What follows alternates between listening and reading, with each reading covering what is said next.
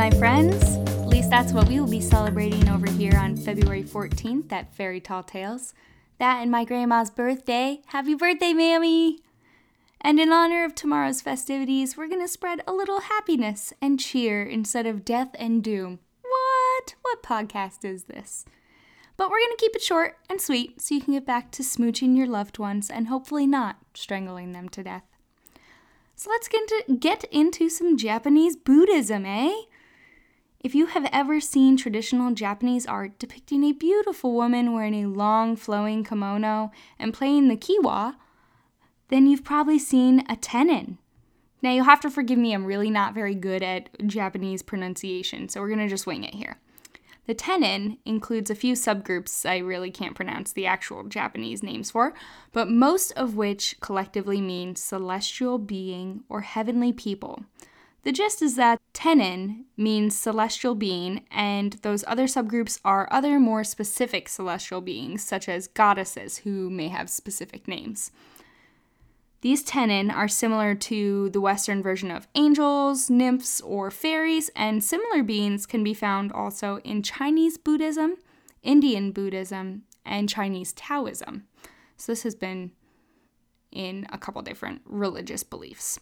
The basis on which these beings came to have the specific physical rendering that became so popular in Japanese art is based on Buddhist sutras that spoke of tenin. They are usually pictured as unnaturally beautiful women dressed in ornate, colorful kimonos, traditionally in 5 colors. They wore exquisite jewelry and flowing scarves that wrapped loosely around their bodies. They may be depicted carrying lotus blossoms as a symbol of enlightenment, or maybe playing musical instruments such as the biwa or the flute. I could be saying biwa incorrectly, but it's basically like a small guitar. Tenin live in Buddhist heaven and are servants to the Deva, or in Japanese, the Ten. Tenin are also companions to the Buddhas. They are dancers and musicians and are known for their incomparable beauty. The kimonos that they wear are said to give them powers to fly.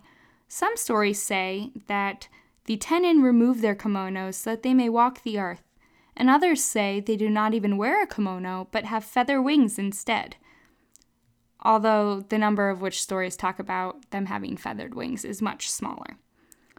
While tenin are not specifically worshipped, it is customary to some Chinese or Japanese Buddhists to lay water, flowers, and rice at their feet.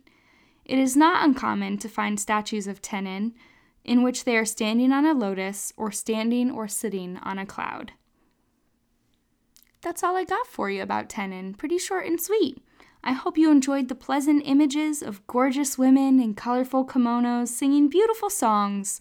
We'll be back to your regularly scheduled gruesome murders next week on Fairy Tall Tales. Thanks for tuning in, my friends, and don't forget to follow us, don't stalk, at Fairy Tall Tales on all the social medias. Or you can give us a shout at fairytalltalespod@gmail.com. Until next time.